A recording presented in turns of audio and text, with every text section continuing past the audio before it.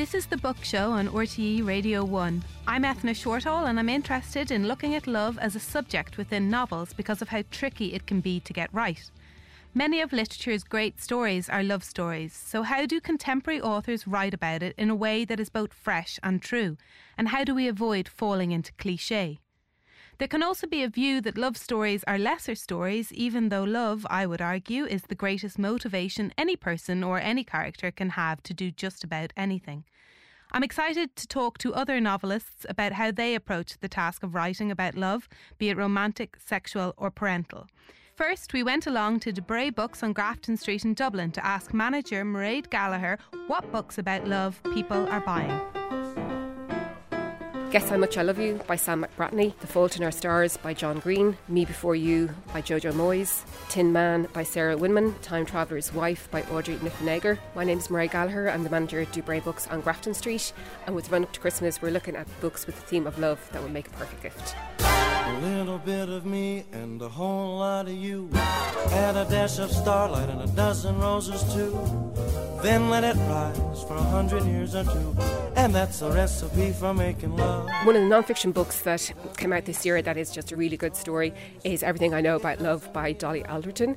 She's a UK journalist and she looks at love over her life. So she's in her 30s now and she looks back at the different stories of like what love means when she was a teenager and then in her 20s. She tells these short narratives and they're really funny. Some of them are just so self-deprecating that, you know, you just want to give her a big hug at the end of it, but they're just really good selection of stories. I didn't get it from my grandma's book upon the shelf. I didn't get it from a magical and culinary elf. No, a little birdie told me that you can't make it by yourself, and that's a recipe for making love. The Tattooist of Auschwitz by Heather Morris, Call Me By Your Name by Andre Asselman, Everything I Know About Love by Dolly Alderton. Tin Man is a multiple award-winning book. It's by Sarah Winman. It looks at friendship and love and it follows two boys who meet when they're 12 and their life together through college, through their adulthood and what it means to fall in love and what it means to have a loving friendship. Pride and Prejudice by Jane Austen, Jane Eyre by Charlotte Bronte and Wuthering Heights by Emily Bronte. Yeah, I think books are personal and that people like to read stories about love, but you know, not necessarily that it all works out. I mean, there are so many different aspects to love. I suppose there are people like Danielle Steele who are always going to have a happy ever after. People, I suppose, really want to tease out love, and you know, somebody like Donal Ryan, he can show how cruel we are to each other in love, and that, you know, sometimes we have the worst word in our belly for the person that we love because we ultimately believe that they understand us and they will forgive us. So there are so many different books on the theme of love. Making love.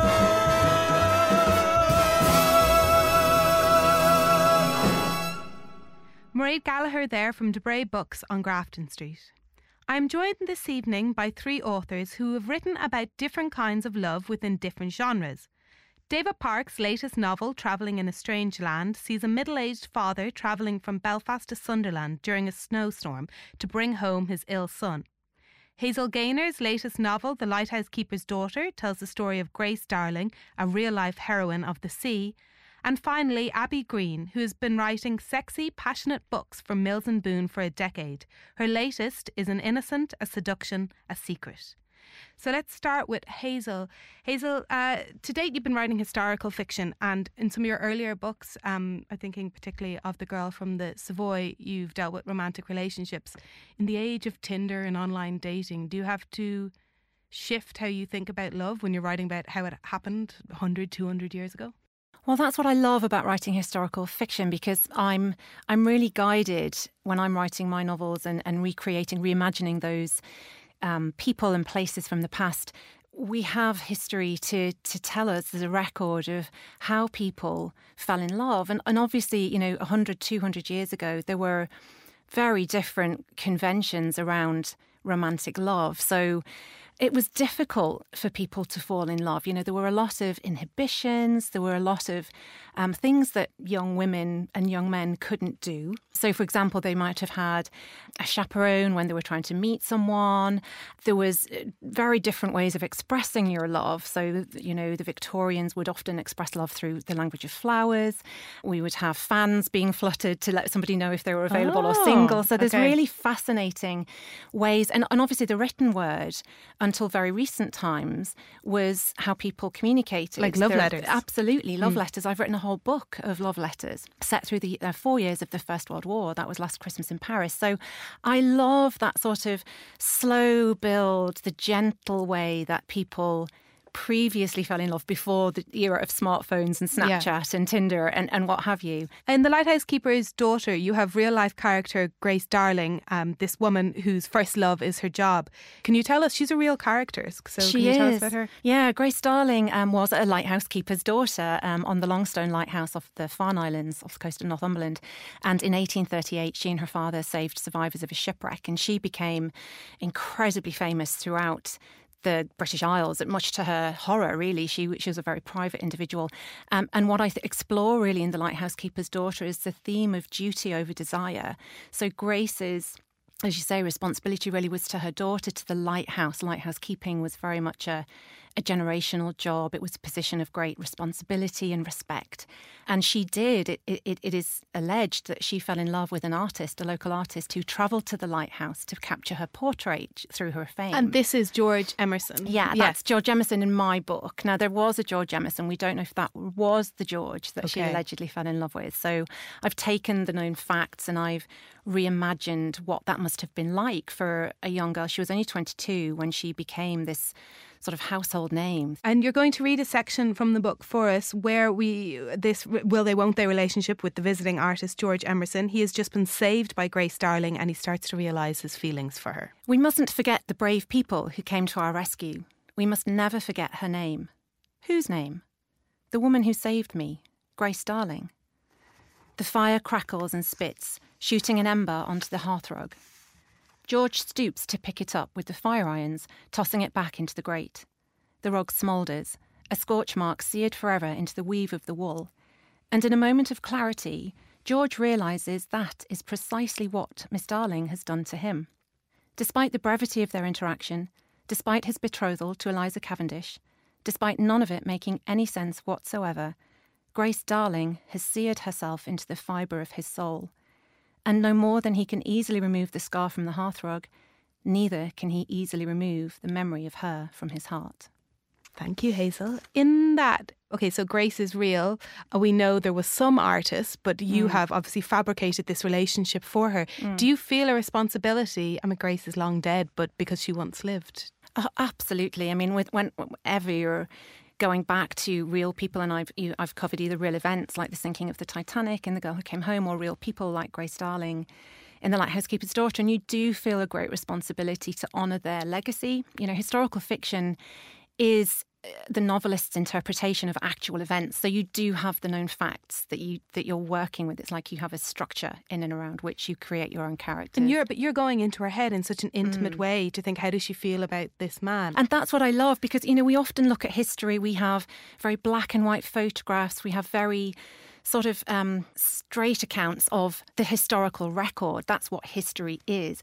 What historical fiction allows me to do as a novelist is colorise that black and white world and add human emotion, add thoughts and feelings. And at the end of the day, Grace was a young woman with thoughts and feelings. And you know, there she was, really stuck in her time, but still had this desire with this man, and she loved, and love's evergreen. You know, it doesn't matter whether that was 200 years ago or today. Those feelings are very, very relatable to us now.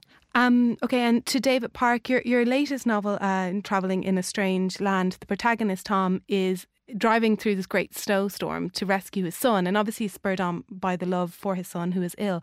But there's also this obligation and love to his wife at home. And I'm always interested in that. Like, I would find that very difficult writing about married love. I do find it hard because it's not the beginning or the end. The happiness that can be found in love, I think, is a very unattractive subject for a writer. Yeah. It's very difficult to spark into meaningful life. And if we're totally honest about it, human nature is not really interested in other people's happiness. So what we are interested in largely is the struggle to define love, the dysfunctional nature of love, the madness it might engender, infatuation, unrequited love, infidelity. These are the things that people tend to be interested in love, as opposed to some happy ever after romance. And love itself, I think, is a very, very private thing. And it's very, very difficult to put that on a page and to hold the reader's attention. I find myself more drawn to writing about love in a family context. Yeah. And writing about parents and children. I think it's a very profound experience to have children, and sometimes in travelling in a strange land, as you said, it's about a father and his relationship with two sons. And do you think that is, from as a writer, that's the greatest kind of love you can be writing about, because it's unconditional, so it can be the motivation to do absolutely anything? I think it is unconditional love. In the book, the father is trying to bring home his sick son from university at Christmas, but he also feels an enormous guilt about what has happened to his other son, and this journey becomes a kind of a pilgrimage, an act of atonement in his head for what has happened. Okay, you're going to read a section from the book for us, and in this we get a sense of Tom's love for his son.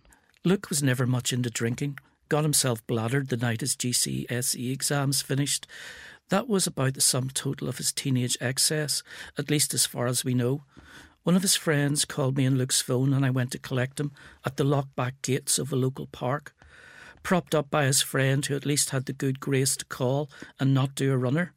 A surf of empty WKD bottles round their feet, and from somewhere deeper in the park, loud shouts and sounds of revelry. Getting him over the gate was one of the most physically difficult things I've ever had to do with Luke. Getting him over a high and locked metal gate. Put your foot there, Luke. Pushing and hauling. I'd never touched my son so much since he was a child, and remember how strange it felt. We got off light with Luke. I know that now. And perhaps as a kind of apology for the drinking night, he turned up at the studio on results day with his list of successes. I didn't hug him, because we don't really go in for that, and probably haven't touched him since that night at the lock gate, but I did something that, if anything, felt more intimate. I took his picture. Sat on a stool, the piece of paper in his hand, I took my son's portrait. And as I looked at him through the lens, I remembered that I didn't want the moment to end, didn't want to press the button, just wanted to hold the moment there with him looking happy and me feeling proud and wanting to say something, but not knowing exactly what it was or how to say it. So instead I took him out and we had a Subway. That reminds me of my dad. And when I read it, I thought that I fell off my bike and broke my arm and leg, and my mum gave me a hug and was really nice to me, and my dad went out and fixed my bike. You know, you do the practical thing to... Yes. That's the difference. It's not a universal now, to be fair. It's not a universal attribution of role, but sometimes it can be like that, yes. And children, sons and fathers, sometimes find it hard to share feelings. I find with my own son that we find points of connection in music and sport, and that's where we come together most easily. There's something so intimate about writing about family.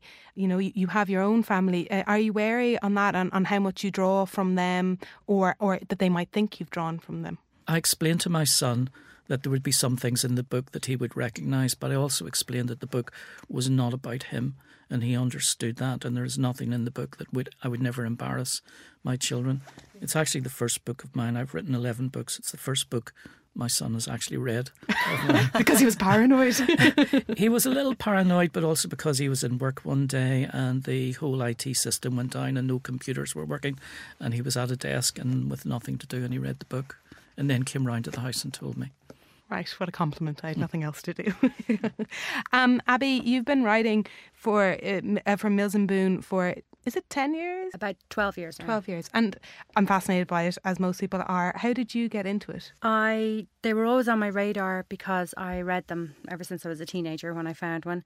And I lived with a friend of mine who loved them as well. And she told me about submitting to them. So that's how I got it into my head, that you could submit to them, and they're one of the few publishers that you don't have to have an agent for, so you can submit straight to them. So that's how I did it, really. I just had it in my head and I sat down and started writing one day. And the idea we have of them, like this, the stereotype of, you know, tanned Greek love gods and wide-eyed virgins, is that true still? Is that how they are, how the love stories are depicted in Mills and Boon?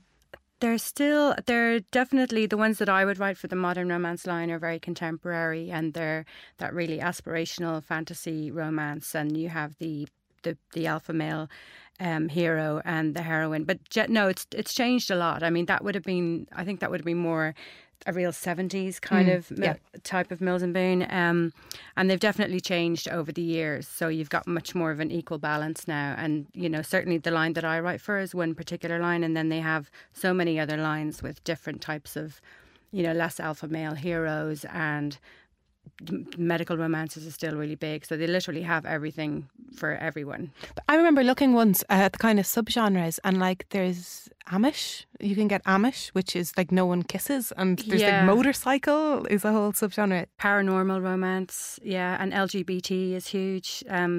Gay romance is really big.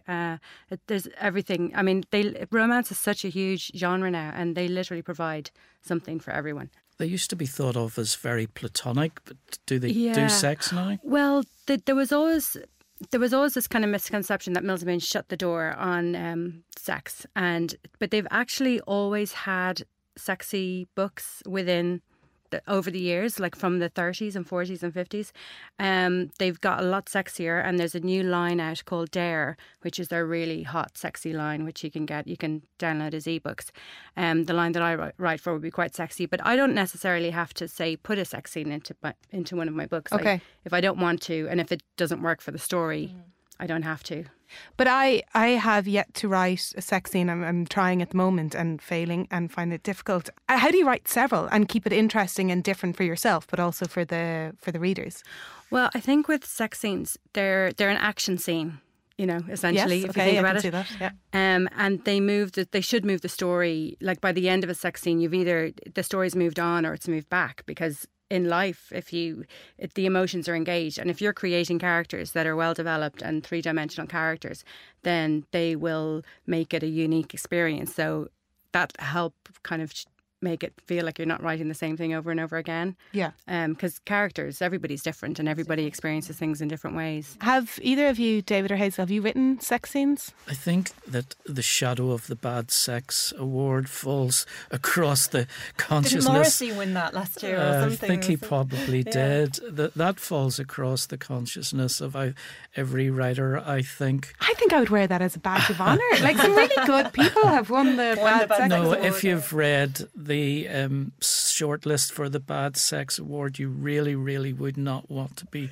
on that shortlist. Yeah, some of them are, I mean, you feel uncomfortable reading them, and you just think physically that's not a good thing to be happening. You know, sometimes you read a book and you think, oh, that's going to be nominated this year. You know, like you're just like that. I haven't written mine books. I always say are very much one shade of grey. If 50 is the bar, and it's not that I ever, when I started writing, it's not that I discounted it or didn't want to. It's just I felt, and probably because of the historical settings, that it just didn't feel authentic in the scenarios that my characters were because in. There was less sex? Or? No, I don't think there was less sex. I mean, actually, a lot of the love in my books has come out of tragedy. So, for example, there's a love story that indirectly comes out of the sinking of the Titanic. Then we have, as I said, the love story that's set through the Great War. And those two characters were not together. One was at the home front, one was at the Western front. So sex just wasn't an option for them. Interestingly, the book I'm writing next, co-writing with Heather Webb again, which is inspired by the wedding of Grace Kelly to Prince Rainier of Monaco.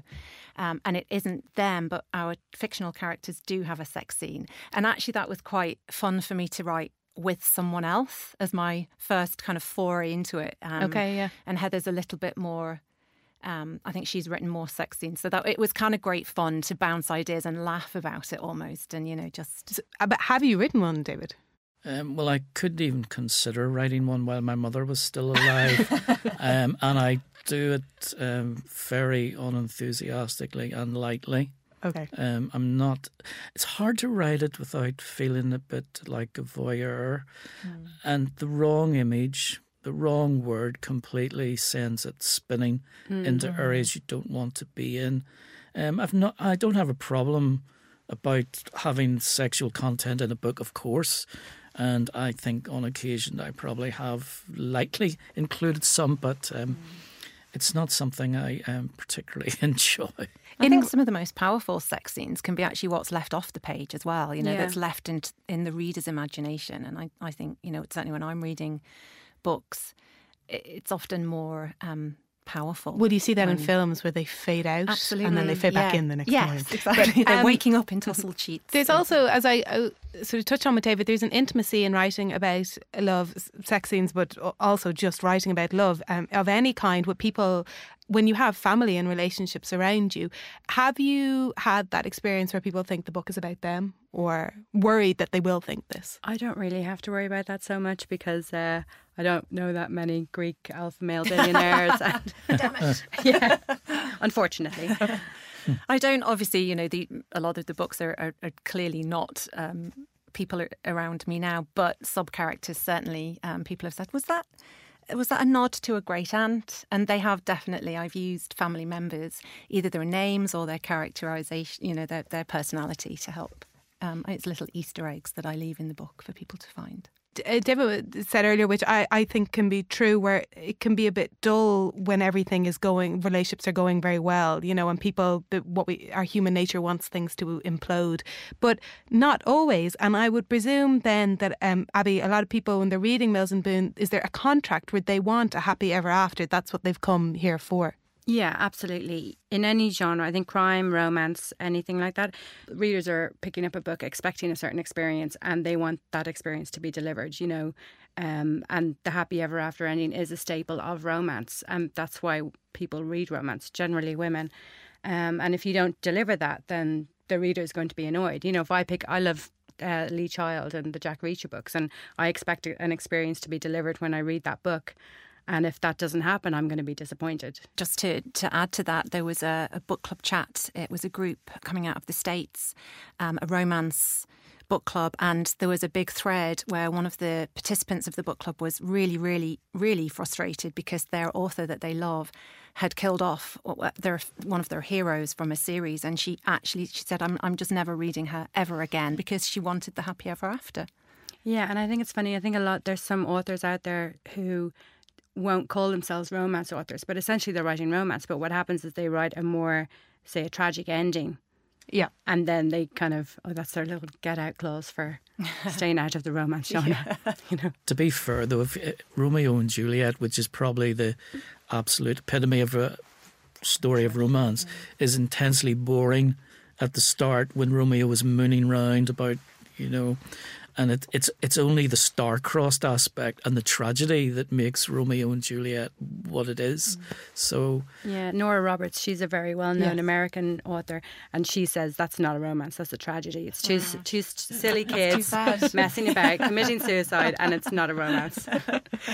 Okay, there is also the trick, the very difficult trick of writing about love when, like as I said at the beginning, when so many stories of love have been written that you don't fall into cliche. Do you find that? Do you come up against? Do you see yourself writing things that are cliched, Hazel? I think you're always aware of cliche, and certainly in first drafts, you have to allow some of that to come in, and that will get edited out in revisions once you've got the story down. But I think, as Abby said, each character is unique. That's what the reader wants on the page is a compelling character with a distinct voice. So I'm not a huge plotter. I don't plot all my books out before I start writing. So I'm very much driven by the characters they develop. So I'd always hope to write an authentic scene, whatever that is, whether it's unrequited love or mother-daughter love or parental or whatever sort of love, that feels right for who they are. Yeah. But yeah, you're always very aware of falling into I think tropes. Love and cliche are polar opposites. And I have a terrible memory of having my breakfast in a Dublin hotel, and the man at the table, which was quite close to mine, suddenly got down on his knee to propose to the woman on the other side of the table. And really all I wanted was my cornflakes at that particular moment. I think, you know, it doesn't matter if you're writing about love. It doesn't matter what you're writing about. You're desperately trying to avoid cliche. You're desperately trying to write in a fresh way and see the world as it is, not as you would like it to be. So that is a fundamental about all writing. But saying "I love you," like those 3 words, and people say them and they mean everything. But you know, billions of people have said them before. It's useless. My wife says that she loves me, but the phrase that she uses is, she says, "You're a waste of space."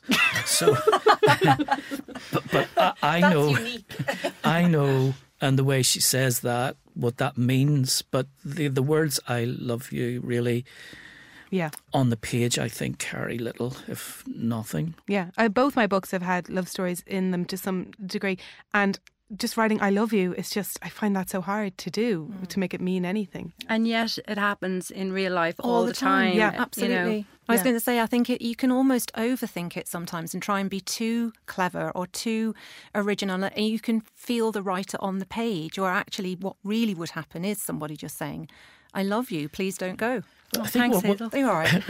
I think what's important here is that we're each working in a particular context. Yes. And we understand what are the expectations of the people who read the type of book we write, and we're conscious of that, and we're working with that in our mind. Well, that was the idea of this panel, to get people that are all writing for different audiences, different kinds of books, and how you deal with the same subject. And I will just end on asking, what is the great love story, or the great story with a love within it? Well, I would always revert to Charlotte Bronte's Jane Eyre.